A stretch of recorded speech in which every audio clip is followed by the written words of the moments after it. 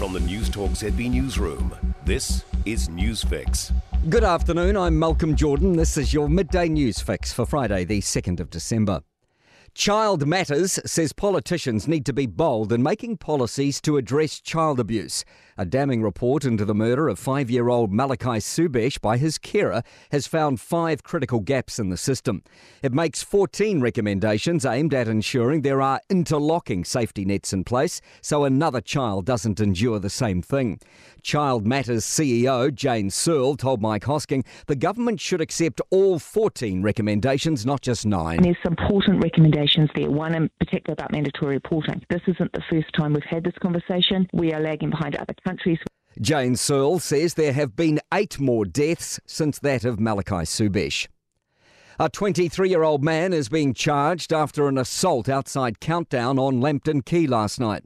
A victim is in hospital with stab wounds and is now in a stable condition. Azaria Howell has the details. Police are hailing the fast action from the public for responding to the situation quickly outside the CBD supermarket. They understand the incident is unsettling for the community and Countdown staff are being offered counselling support. A spokesperson confirmed no staff were directly involved and the store has reopened this morning.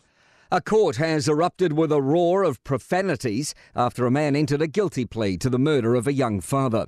26-year-old Turanganui John Ormsby Turner has appeared in the New Plymouth High Court this morning, where he admitted murdering 23-year-old Ray Marshall. When the charge was put to him, he pulled down his mask and clearly stated, guilty. There began a heated exchange in the gallery, and court security guards and police had to hold back supporters of Ormsby Turner as they attempted to set upon the victim's whānau. 2 people have died and 4 others were injured after a crash on State Highway 57 at the Koputaroa north of Levin last night. Emergency services responded to the 2-vehicle crash just before 10. 2 died at the scene, another was flown to hospital and with serious injuries, and 3 received minor injuries. A step towards a less nicotine-dependent generation. News Talk ZB understands 340 vaping products have been voluntarily removed from the shelves after the Health Ministry asked companies to hand over safety details about their substances. Vapes can legally have up to 50 milligrams per millilitre of nicotine salts, which some have interpreted as 50 milligrams of nicotine. Asthma Foundation Chief Executive Letitia Harding says regulation is too relaxed. We'd like obviously to go further and just cap them to 20 milligrams. And obviously what's shown here is that, there hasn't been robust testing or regulation around the products that we've got already.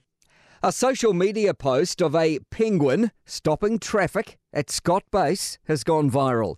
The video uploaded to TikTok has more than 5.5 million views in 2 days, with international media even picking up the story.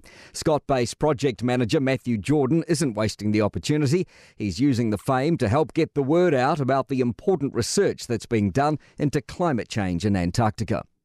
To sport, 4-time champions Germany and 2nd-ranked Belgium have been knocked out of the Football World Cup, with Spain and Japan advancing from Group E to play Group F's Morocco and Croatia, respectively.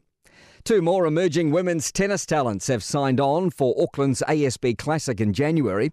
Czech sisters, 17-year-old Linda and 15-year-old Brenda Fruvertova.